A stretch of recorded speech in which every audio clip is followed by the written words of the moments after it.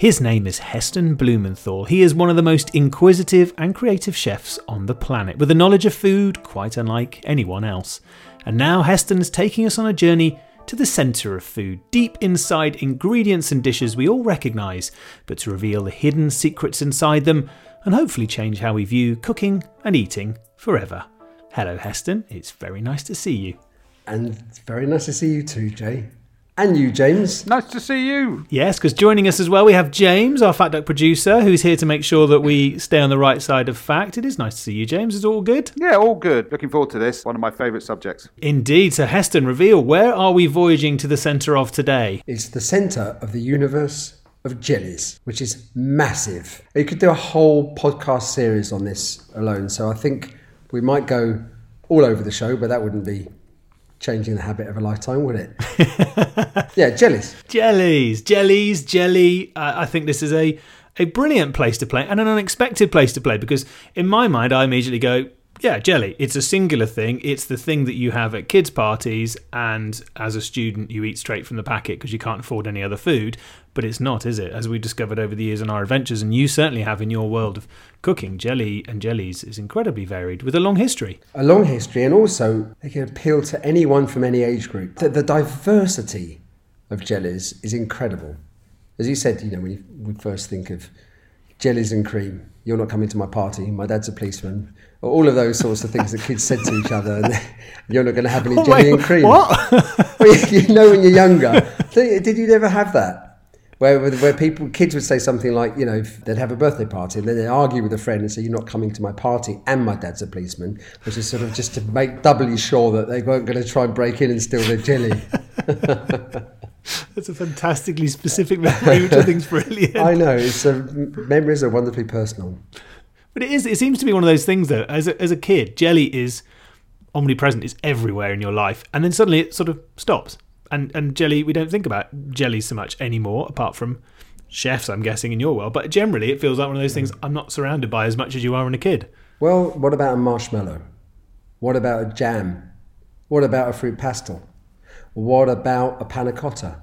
What about a chocolate mousse? The list goes on. If you put gelatine in something... So at this point, I would say to you, what is a jelly then? I need to start right. This is my starting at position A. What is a jelly then? Well, okay, you've asked me a very interesting question that I don't know the actual dictionary description of a jelly, and I would be interested to know what it is, and then I'll talk more. James, does it say a wobbly thing thus set with a setting agent? Well, that's it. I mean, I think historically it emerged from a world of desserts and things made with gelatin. And I think it was first referred to as a jelly, I think, in Hannah Glass's Art of Cookery in the sort of back end of the 1700s. So I think the word jelly emerged there. I don't know. I assume it must have been a derivation of gelatin. So if you think about, as James just said, Hannah Glass's book, I think might have been the first printed use of the word jelly made with gelatin. Certainly in British cooking. Now, we're not quite sure because Hannah Glass, many people say Hannah Glass basically collated many other people's recipes and stuck it in a book. However, if you think about jellies, they're sweet and they're savoury. And when you make gelatine, the thing that makes the jellies, the thing that actually makes jellies, the classic ingredient to make jellies, it's made from meat. Things like pig's feet, and head and all the bits of meat that get really gelatinous and sticky. I'll explain a little bit more about that shortly. So the actual history of a jelly, I would assume, would run back maybe thousands of years, where people would start to boil. If you boil bones, when you make a stock, for example, when you put chicken wings in water with veg and you cook it, for a couple of hours, and then you strain it and let it get cold and put it in the fridge, it sets into a jelly. And that is gelatin that's making it set. So the gelatin you buy in the supermarket, either sheet or powdered, is actually made from meat bones and bits of meat. Still to this day? Still to this day. And the holy grail, I would say, of gelatine. Somebody came up with a vegetarian gelatine. There are vegetarian gelatines. However, one of gelatine's most beautiful properties is that it melts at mouth temperature, and it's really delicate. If you get the set light, you put it in your mouth, and that wobbliness, that you want. For me, a wobbly jelly, you want it as wobbly as possible, but if it's too wobbly, then it just falls over. I love that. I love the wobbliness is so important, and that's brilliant because that is one of those things that appeals to all, isn't it? Yeah. And I remember that we did something about Victorian jellies, and it was all about the wobble because they thought that was naughty, right? They thought that was awfully funny and engaging because it wobbled. Yeah. It's funny actually. The Victorian Empire.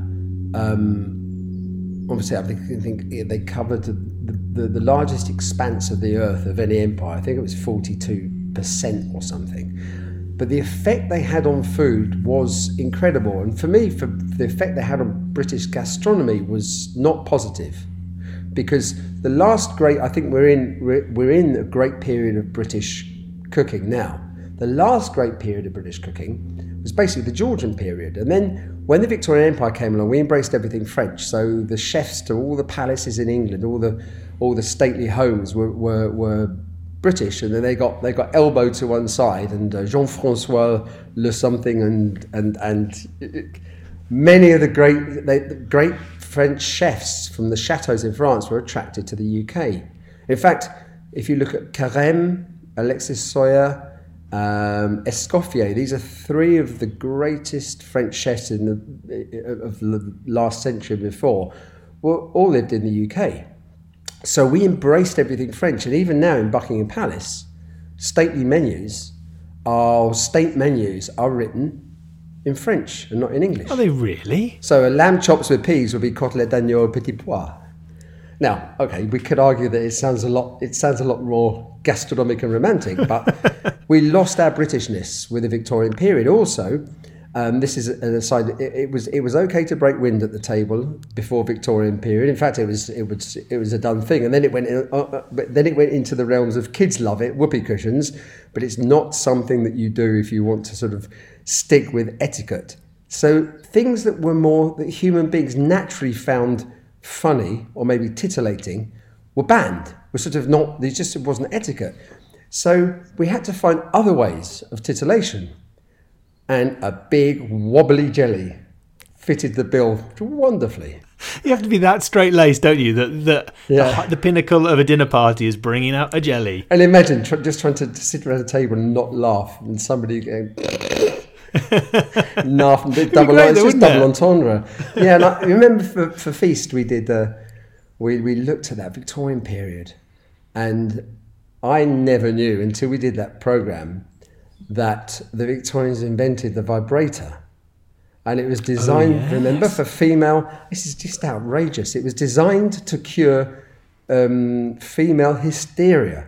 Oh yeah, wasn't that a definition they gave to something which was just basically any time a woman got any kind of emotion about anything was defined as they're being hysterical? Yeah. I mean, it was completely outrageous. And and so that combination of that period where the vibrator was invented to reduce female hysteria, whatever on earth that was, and the obsession with wibbly wobbly jellies. Do you remember? It took us to a vibrator shop in London that was. Yes. Remember? And nowadays these things are completely. I mean, you buy them on Amazon. They're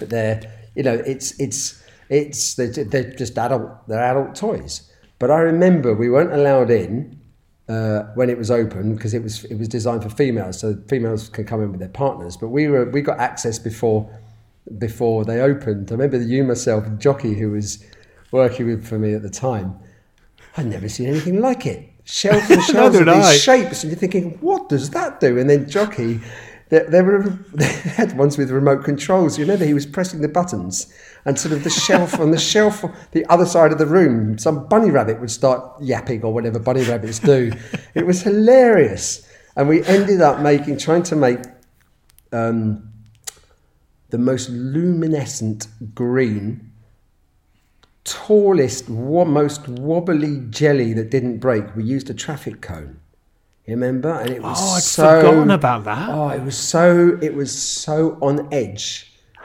to get it to set, to turn it out. The guests were sitting there ready for it, to turn it out without it falling over. The top was, it was almost in a C shape. It was that wobbly. And maybe we put it on a round table.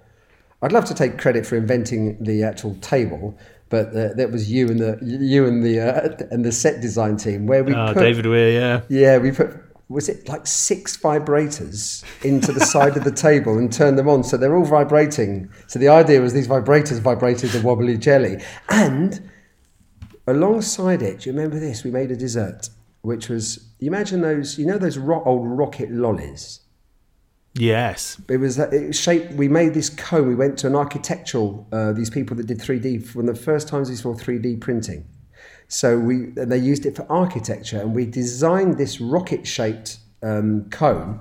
It was about 6 inches high, and we used it as the jelly mold. But I wanted this really super thin, delicate jelly. It was strawberries and cream because, again, that was very Victorian. And then we filled the molds with. It was like a cream sort of custard saffron sauce. So the idea was when you cut into the jelly, this beautiful creamy sauce. However, we'd had it so on the edge. There were 6 people, 6 guests, and we made about 24 of these jellies. And one by one, as we turned them out, they sat there with it. That looks beautiful. And then it just looked at us and laughed, and a little crack opened up and they collapsed. Do you remember? I think we only had 5 left between 6 people. That was it. We ran out, didn't we? I think we ended up making them share all of the jelly. Architectural is the word for it, isn't it? Because it was all about, if you wanted to make a jelly that stayed still, you'd just smash so much gelatin and it couldn't move, but it would taste awful, and you were trying to get that balance between the two right, and it was a ludicrously delicate balance on something which in theory seemed so easy. Do you know, going forward, I sort of love these conversations because I sort of remember the pain that I've managed to bury and forget about, but they're behind the scenes. And I remember with the series that we've done, there was so much work that went into trying to make this food. I remember I don't think the channel were overly keen with me because they thought, well, it's a TV show. I said, well, no, it is, but there's 6 people that are going to be eating this. You want their reaction. And if you want to make food big food needs to be strong enough to support its own weight. And if it's that big, there's a point where its own weight is so heavy, in order to make it stand up, you make food that is so tough and unpleasant to eat. So that was one of our biggest challenges through the series, the behind-the-scenes torture and pain, getting that close to the edge. I remember one of the second half of either Fantastical Foods or Great British Feasts. I think it was a giant ice cream, and it looked like it was going to collapse. And I remember turning around to you and thinking, you know what? We've worked so hard on this. It wouldn't necessarily be a disaster if it collapsed, because each program, we had so much natural jeopardy that you almost wanted something to fail at the end, because otherwise viewers might think, oh, here we go again. It's a big challenge, and he's pulled it off again. But I just remember, oh my God, jellies. So I think that also touches on one of the jellies can be, for me, they can be beautifully delicate. They can add texture. They can add bursts of flavour. You can do some really magical little playful things with them, with different types of jellies. They can be surprising and exciting and create childlike wonder. There's so many things you can do with them. If you want to, I made a little list. I've made a little list. This is by no means exhaustive. I thought I'd run through a range of some of the jellies that we've done. That's brilliant. I was going to ask how you've managed to manipulate jellies throughout your career to use in different ways. I'd be fascinated. Yeah. So they're in no order of importance or date, and it's a portion of what we've done. So marshmallows, a whole myriad of flavours, and giant ones as well. Cubes of little gels with encapsulated flavours. So when you bite into them, they explode, like lime jelly hidden in a potato puree. A whole myriad of panna cottas and mousses. hot and iced tea, where the tea is, we discussed before, where it's hot, vertically split, hot on one side and cold on the other. The largest wobbly jelly, wobbled by vibrators, which you just talked about. Remember the pot noodles we did, where with Noddy Holder and his bulb burst. It was pot noodles where he extruded the noodles out of a wooden box, the block of jelly, and you push them through a sieve. And you would make these noodles go straight into the soup. Then we made, with heat-resistant jellies, we've made pasta sheets to like a lasagna, where the pasta actually is a very thin sheet of gel. We've made raviolis with heat-resistant sheets, so you can put mousses and creams in them, so they burst when you cut into them. Edible wrappers, so little sweets where you can even eat the edible cellophane. We made edible packet soups where you pour the hot water on the packet. The packet looks like a tea bag, but it's actually a jelly. You can see through with the ingredients inside. Then there was, remember those jelly beans, chicken testicles, jelly beans for the goose that laid the golden egg, where we dip these. They sound horrible, but they're very prized in France. They're white. And they come from breast chickens. They look just like jelly beans. We'd covered them in sort of red pepper and yellow pepper jellies. They weren't actually the testicles, though, were they? Wasn't that? Yeah, they're called rognons. They're white. They're called white kidneys, and they come from breast chickens. You get 2 from a chicken. They're very delicate. It's like a boudin blanc. Then there was the flaming sorbet, which we did from the Christmas shows, where you light it. But what we did was you light the sorbet with a click of your finger. In fact, hidden in the pocket, you have a little mechanism that opens your garage door. And we had this cotton wool that's really flammable. And you click it, and at the table the sorbet just comes to light and it doesn't melt. Then there was all the various liquid scented jellies.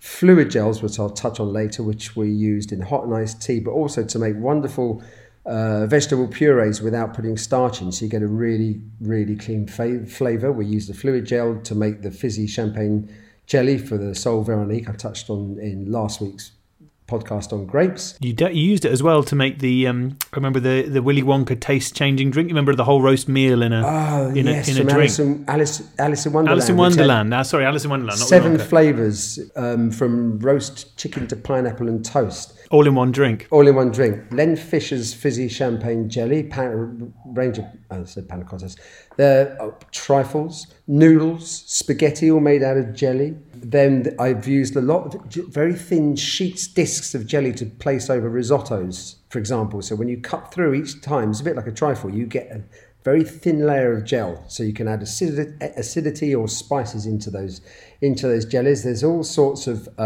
savoury jellies we made, from the Mad Hatter's tea, the mock turtle soup, where we reduced a consommé down to a jelly and moulded it into a fob watch and wrapped it in gold leaf. We made chewy ice cream with marshmallows, that's with gelatine. Then there was all the vegetable fruit pastels, beetroot that tasted like blackcurrant. There was pumpkin that tasted like apricot. There was fennel that tasted like lime. All the different sort of jams and compotes with pectins, which was like the whiskey gums, where they're little bottles of whiskey that we take the alcohol out of, and they were put on a map on a picture frame, and you peel them off as you could eat these little, instead of wine gums, they were whiskey gums. Remember, we made the world's largest wine and most acidic wine gums, fruit pastels. We did that as well. Then there was pineapple jelly, which you couldn't make unless you boiled the living daylights out of the pineapple juice, because the bromelain would break down the gelatine. So I found a way that if you add chili to the pineapple juice, you kill the bromelain. And the list, I could go on. That's amazing variety of things there. Masses. I've obviously tried and been around for quite a few of those, but I didn't even realise that jelly was involved in quite a lot of those. Explain to me that last one you said then about pineapple. For a start, I've got lots to ask you about this. For a start, why were you so into making pineapple jelly? It was a pineapple jelly for a dessert which had a crab syrup and a gingerbread biscuit. So a really fine slice. I like you laughing. I can see your face. This is great. Of course, that makes complete sense. But I was inspired by, in Asia, they have these packets of sort of sweet salted seafood. And the sweet and salt works really well. And so much so that you almost forget you're eating a dried shrimp or a dried crab or whatever. But they're sweet as well. Mm. And so it was a crab syrup. There was a pineapple jelly. there was a gingerbread ice cream and wafer thin slices of gingerbread. You slice them thin and you roll them between two sheets and then crystallize them so they're really delicate crisps. So you make like this millefeuille or Napoleon with them. But when I started to set, the gelatine didn't set the pineapple juice, and I actually wasn't aware that you couldn't set pineapple juice. This is fresh pineapple juice with gelatine. And then I did some research, and there's an enzyme called bromelain in pineapples. It's in papaya as well. Kiwi has a similar thing with it. And I wanted fresh pineapple juice. Now, I could have just bought tinned because the heat then kills the enzyme. But I didn't want to do that because for some reason... Of course not, yeah. Path of greatest resistance. Yeah, so we ended up with the pineapple and chili jelly, and it worked really well on the dish. Did the chili kill the bromelain? Yes, the chili killed the bromelain. How did you discover that? Was it just a sort of trying lots of things? Yeah, I think it's just a dog with a bone, relentless questioning, which is, if you believe in something enough, you think there is a way, there's got to be a way. Okay, sometimes flogging a dead horse is an appropriate saying. I remember trying to make savoury candy floss, and after 2 years I realised this was not possible. You can make sweet candy floss and put savoury flavours in, but you need the spinning properties of sucrose, which is sweet. Now, I tried all sorts of things with that. Now, I just want to pause briefly there. I just wanted to share a product with you guys that I thought you might be interested in. It's called ExpressVPN, and it's great if you like watching online content from across the world. For example, have you ever noticed that with content streamers, you're blocked from watching certain content when you're in a different country? I notice this, for example, when I travel abroad and I try and watch iPlayer. Well, ExpressVPN is here to help unblock us all. ExpressVPN lets you change your online location so you can control where you want the sites to think you're located. You just open the app, select a location, and you tap one button to connect, and then you refresh the page to access thousands of new shows and movies. You can choose from almost 100 different countries, so you can supercharge your Netflix subscription with way more content. For example, you can log in and see The Dark Knight and Brooklyn Nine-Nine on Canadian Netflix, or Rick and Morty on French Netflix, or The Fresh Prince of Bel-Air on Australian Netflix. And this also works with any streaming service from Hulu, BBC iPlayer, YouTube, and you can finally access the free streaming service Peacock. You just change your location to the US. So why should you try it? Well, the great thing is you can stream in HD no problem with no buffering or lag. It's compatible with all your devices, phones, laptops, consoles, smart TVs, and everything else you might have. And not only does it let you change your location, it also encrypts all your data and lets you surf the web safely and anonymously. Now, we have a great offer for all of you guys. Just go to expressvpn.com/Heston and they will kindly give you an extra 3 months of ExpressVPN for free. That's expressvpn.com/Heston.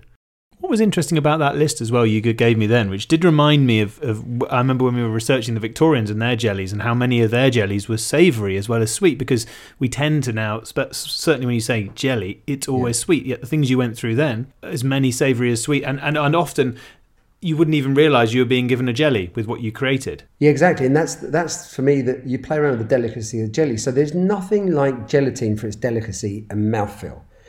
However, if you're vegetarian or vegan, then... What are you getting? You getting your book? No, my own book, yeah. But Book of jelly. Do you want me to read from my own book? Yeah, go on. Okay, I've never done this before. I just wanted to make sure that there's so much stuff. You might want to put some gentle bedtime music under this, Jay, for this section with your soporific voices. Now on Journey to the Centre of Food, Heston Blumenthal reads from Heston Blumenthal's cookbook. Are you sitting comfortably? Then I'll begin. I've always loved jelly. When I was a kid, my mum would take 3 different flavoured packets of Rowntrees and set them one on top of the other to produce a fantastic multi-striped concoction. Originally, cooks had to make their own gelatine by boiling pigs and calves' feet and bones, cartilage and tendons. Sounds nice, doesn't it? Lovely. It was a smelly and time-consuming business, which meant that jellies and aspics were a relatively specialised area of cuisine. The advent of a commercial product made jelly making much more accessible. Commercial gelatine is usually made from pig skin that is soaked in acid and placed in several changes of warm water that are subsequently filtered, purified, evaporated and dried into sheets or powder. Using either of these as a setting agent is simple as long as you follow certain steps. Both types should be moistened first, a process known as blooming, after Oscar Bloom, who invented the device for measuring gelatine's rigidity. Now, when I say both, that I'm talking about gelatine powder and gelatine leaves. Now, so what you've done there, imagine that this is going into how gelatin works. So gelatin is a protein. Collagen. Gelatin comes from collagen. Collagen is the tough connective tissue that all humans have and animals have, and the more the animals had to walk around and climb up and down and move, at certain parts of the body have more collagen than others. It's the tough, white, grittly stuff you get in oxtail that when you cook it for long and slow, it becomes wonderfully sort of gelatinous. So what happens there, if you can picture a barber's pole, it's what they call a triple helix. It's like a string. So you have 3 threads and then twirl them together to make a spiral. Like a rope. Exactly like a rope. And because there's 3, it's called a triple helix. So these are your collagen strands. When you cook them for a certain time and temperature, they split into the gelatin, which is the individual strands. Now, when they cool down, those strands want to get back into their barber's pole, into their rope shape. But they can't. It's too complicated to get back into that shape. So they join together sort of in 3s. And actually, the way they join, the actual mass behind this is just the same, very, very similar to the way that trees grow, the way that our veins in our body grow, the way that the way that roots and mycelium grow under the ground. So if you can picture this, let's say you've got the stem, you've got the trunk, the beginning of a plant or tree.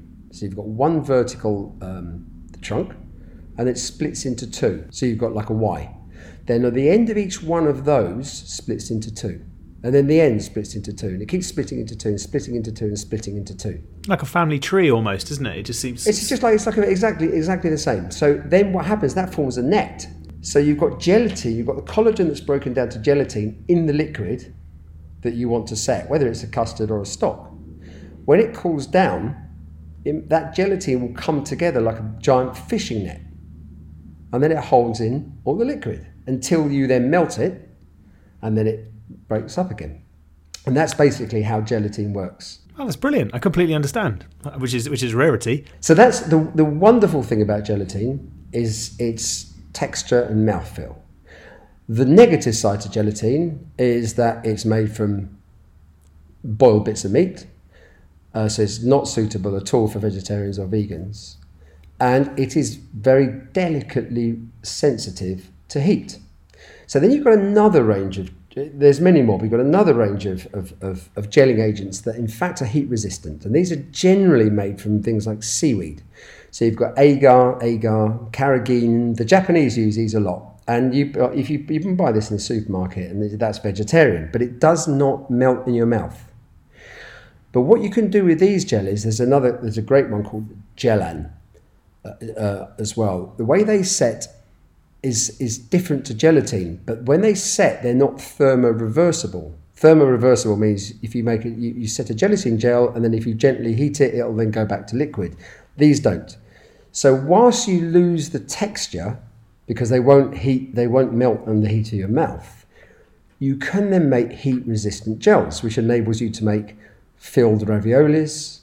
It enables you to make little hot cubes of jelly with bursts of flavour, because you can put so much flavour into a little cube. And you can heat that up as well. Yeah, they're warm, they're hot. And then you can make, if you take these gels and you let them set, they'll set more like a brick. Then you just puree them or pass them through a sieve, and you get what's called a fluid gel, which, if you get the balance right, it can look like liquid, which is the hot and iced tea, but in fact it's a broken up or pureed, sieved solid. It's a gel. That was the strangest thing. I remember when you made that hot and cold iced tea, which for anyone listening who doesn't know what this is quite remarkable. When you're at the Fat Duck, you get served a cup, and it is hot and cold iced tea, and you can't see it because it's all tea coloured, but the line down the middle is one side. If you get the cup in the right place, where the person who serves it with you tells you, I suggest you drink from here, on your mouth, one side of your mouth will be hot, the other side of your mouth will be cold. And it's one of those weird things, when you say a sort of broken up solid, it still looks and tastes just like a liquid. That's what's so magical about it. It does, and if you then what took so long for that was to try and get the set just right, because if it was too much of a brick before you sieve it, you can see the broken up pieces in there. It doesn't feel like a liquid; it's more of a puree. So you have to get that balance, because if it's too thin, if the particles are too small, then the hot and the cold mix. If the particles are too big, you don't think it's a liquid. So if you use slightly bigger particles, you can then start to make purees. So imagine if the hot and iced tea, if those two broken up jellies were actually thicker, they turn into a puree. So you have a base puree. Then if you could then juice fresh carrots, for example, if you wanted a fresh carrot puree, and you pour that into your fluid gel base, and you have this wonderful non-starchy. I'm very sensitive to. I don't like using too much starches in cooking because I find it masks the flavour.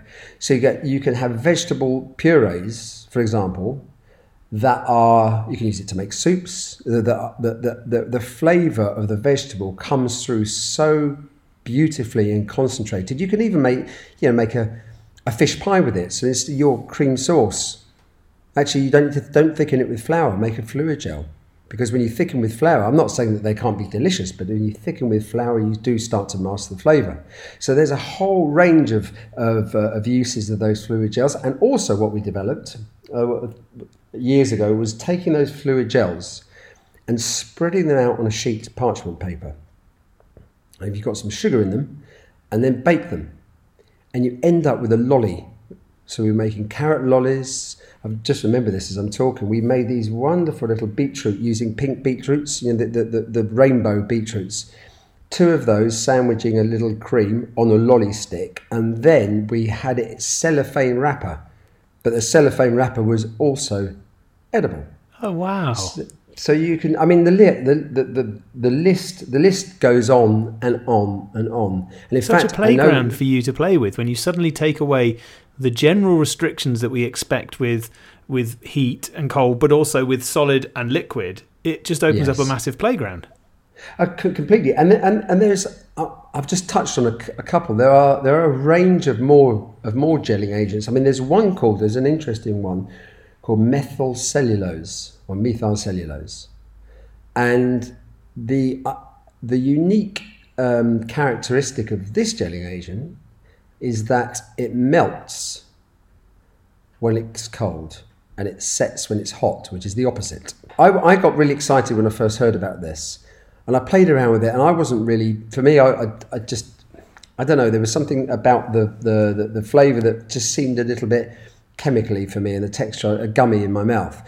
However, it did become popular, for chefs were using it, but in fact, its major use is so many things that we buy in the supermarket. So moulded kids' dinosaur, either cheeses and stuff like that. Because what happens is you can make your mix when it's cold, and then you can put it in your moulds, and then you can bake it. Right. And you see, so it has that, and when you bake it, it goes hard. So food companies have used methyl cellulose for years. Even the list of gelling agents. And actually, that's reminded me, going back in time, do you remember when James talked about Hannah Glass, and I think you go back before then, there were ingredients like generally bits of animals. It makes sense if you think about gelatin. Comes from protein. So fish stomachs. They used, I can't remember the type of fish. I've played around with them before. They look like sheets of gelatin. What, a fish's stomach? That's what it looks like? Yeah, it's like see-through, clear. And then, remember we filmed in a stately home somewhere in England, and we waited with hartshorn, which was a gelling agent made from when either the deer's fought or the horns fell off when they shed their horns. They would then grind them up and use that for a jelly. And I just remember it tasting interesting. Ammonia. I remember that. We were sitting I can't remember the name of it. It's quite a famous stately home. And we were in this lovely room and we weren't allowed to touch anything. And especially furniture. Me and you, because we break everything. And we were just without trying, yeah. And they gave you this really nice tea, blue cutlery or crockery, sorry. And And you have an iron belly, and you are stoic when it comes to tasting some of the most miserable things we've had out there. But I think this one did push you quite far because it was awful. It was awful. It was awful. Or maybe let's say it was a forgotten taste. And maybe there's a reason why we've forgotten it. You made it from grating the horn of the fallen horns of deers, which even in itself is like, why did anyone think that would be a good idea? I don't know. I think it's called hartshorn. I think isinglass was the fish stomach, and hartshorn. I mean, remember, when I'm saying these things, I'm not saying I'm 100% correct. I'm just accessing my memory. But I think isinglass is the fish stomach, and hartshorn is the ground horn of the deer. And this shows that the value that was put on the gelling agents in the Victorian period to put in all sorts of stuff, didn't they, on the table? And also the moulds. I seem to remember the moulds being a big deal. Like we saw lots of copper moulds which were made to look like fish, in which you could put your fish jellies. Completely. It must have been. Yeah, I mean, the as you said, there was such a boom on jellies and actually savoury ices in the Victorian period, and even, I mean, gels, different forms of gels pop up in places where, every sort of everyday foods. I mean, not everyday like, toast and baked beans, but you can buy those olives that have little red peppers stuffed in them in the supermarket. They're not red peppers. It's a red pepper jelly. Oh, really? It's a jelly made with seaweed. And in fact, I remember we were doing a project years ago with, there was the Fat Duck, El Bulli, Ferrandi, the big cooking school in France. There was an engineering company and the world's largest producer of agar, seaweed products in the world, a Portuguese company. And we'd taken a break from our morning session. It was really about how education, engineering, the culinary world could all come together to come up with new things. And I was in the car with it was Ferran or Albert, his brother, and we were going to lunch. And this Portuguese guy said, you can make false caviar. I said, what? And he basically gave the origin of the whole thing of spherification, which is very, it's very, very modern cooking now, but came from, really, it was the food companies have been doing this for decades. But I remember sitting in the back of the taxi thinking, wow. And that I think that was the moment of the crossover point between that technique coming into Ferran, bringing it into the gastronomic world. But it's just the range of gels. It's a bit like foams. When you talk about foams and people will say, oh yeah, well, this fancy stuff and foam. Well, bread is a foam. Cappuccino. What about the milk on top of your coffee? It's a foam. What about chocolate mousse? It's a foam. So these things have such wide ranges and uses in cooking, and even things like baking, where they're used to create structure, but you wouldn't really know it in the end result. I think it's fascinating. I'm of interest. We were talking about, I mean, one of the most spectacular things way back when we first started working together years ago, I remember you making flammable ice cream which would then be set on fire at the table. And you mentioned earlier that had jelly in it, or was jelly. Yeah. Was the entirety of the ice cream made from a gel? How did you make it? It was a sorbet. We did it with apple and other flavors, but we then had that. Imagine you've got when you make a sorbet, it's normally you take a syrup, so it's fruit juice, sugar, and then you put it in an ice cream machine. Obviously, you heat it; it's going to melt. So imagine you've got your sorbet mix that you would normally put in the ice cream machine, and then you bloom, or you pre-prepare your gellan gum, and then you warm that up, and you make a jelly with that mix, and then you set it, and then you pass it through a sieve, then you put it in your ice cream machine. So you end up, then you can pour some alcohol over it and flambe it, and it doesn't melt. Actually, and I remember, I can see you laughing, Jay, and I know why you're laughing as well, because gellan, for me, when I discovered it, it was miraculous. And there's a wonderful, he's probably retired now, there's a wonderful man called Professor Tom Coulthard. In my early days, I was trying to seek out scientists that were interested in working with a chef. So you could cross-pollinate. You could share ideas and bounce off each other. And Peter Barham actually said to me once that he called chefs are practical physicists, because we do stuff to ingredients, don't we? We heat it, we bash it, we mix it, it's physics, and then we get different atoms and molecules that come as a result of it. Anyway, I spoke to him and he came to the Duck, and I invited him for lunch. This is years ago, and he'd just been working on this ingredient product called Gellan.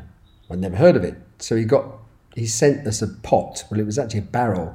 I later realised I had enough Gellan to set an Olympic-sized swimming pool, and I just thought it was quite funny having somebody jump off a diving board and boing, turn it into a trampoline.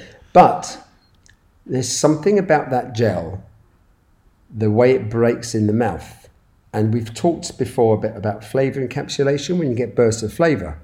There was a big trend for using the microplane to grate things. You had this big voluminous amount of very finely grated, could be almonds, or in the case of any sort of gastronomic restaurants, truffles. And I thought they increased the smell, but for me it did something to the taste. So I took 3 grams of truffle, grated it, 3 grams of truffle in a cube. And I ate the 3 grams of grated truffle, which was a bigger volume, and then ate the cube, but I bit into the cube.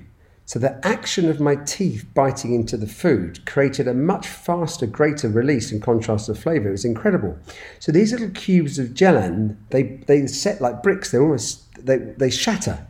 So if you put, you can make. I've done the green peppercorn one to go with mango, for example, because green peppercorn, one of the main aroma molecules in green peppercorns are also in mango stones, and green peppercorns and mango go wonderfully well together. So we then made these little cubes of green peppercorn jelly that on their own were really powerful, but little. But you had it with a dessert. We did it with it was like a pine panna cotta, pine mousse, which is gelatine.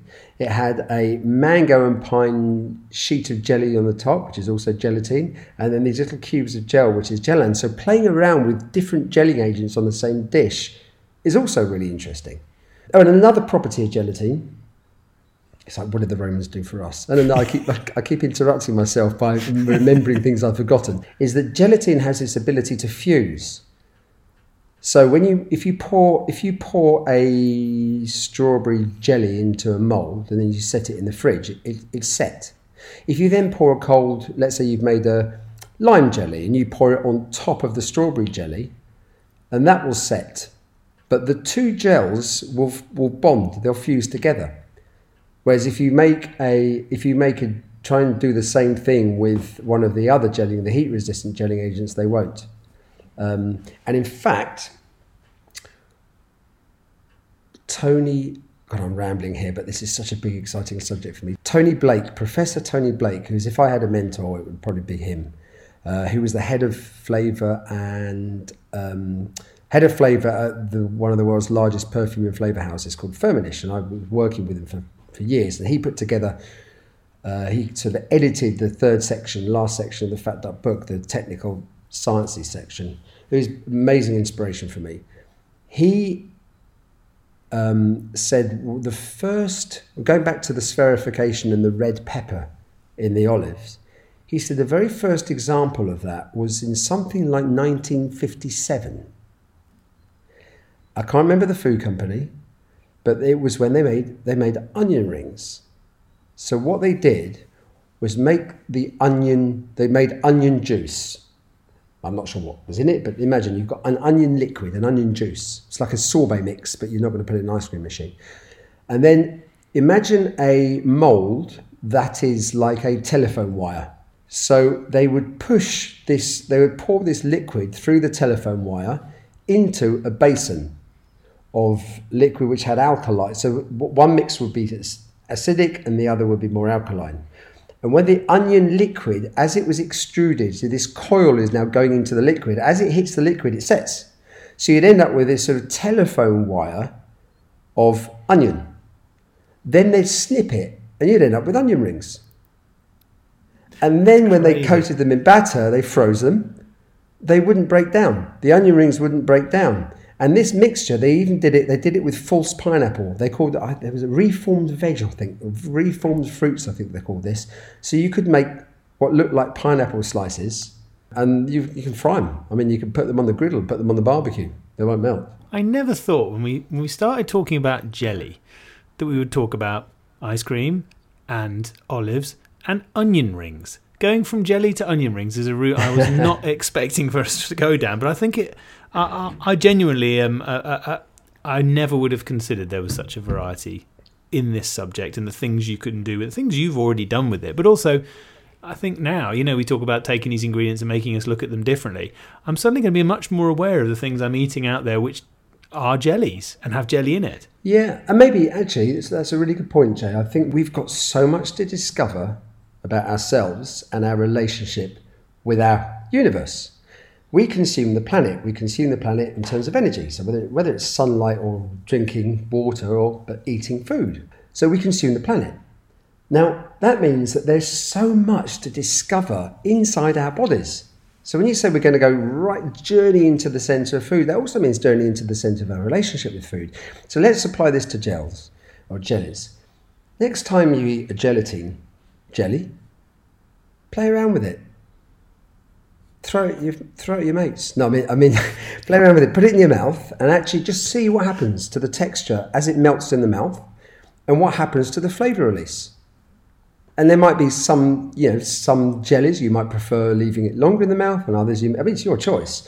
Then if you take a vegetarian or heat-resistant jelly, think about the flavour release with that. It won't melt in your mouth, but then you're going to bite into it. How crunchy is it? All these things are there for us to discover. It's amazing. And then all of a sudden, you then start to discover something about your own relationship with food. And the world opens up and you think, oh, I've been eating that for the last 20, 30, 40, 50 plus years. I never knew that because no one's ever nudged me to have a look at it. You might not be interested, and that's okay as well. But, I just think this opportunity through questioning to become increasingly curious, which then leads to more and more discovery, which then fuels our imagination and our memory, and it's a big, wonderful feedback loop. And on that wonderful note, we will say that is where we're going to end our Wibble Wobble Jelly on the Plate episode, which has taken us to many, many unusual and wonderful places. Heston, that was a joy. Thank you ever so much. I learned so much in that one. And like you said, from the plates of jelly and cream that we have at kids' parties through to that myriad, that whole universe of jellies and how they affect us is quite remarkable. I love, I'm remembering on the spot. It's like calling up memories a la minute. And some of them come with a little bit of pain, but I can laugh at them. It's great. I wouldn't regret them. I'll leave that there. I don't know where I was going with that. I was going into a jelly that was melting. Thank you ever so much, James, as well, for being with us. And Heston, all that's left to say is goodbye, Heston. Goodbye, guys. Goodbye, all. Thanks for listening.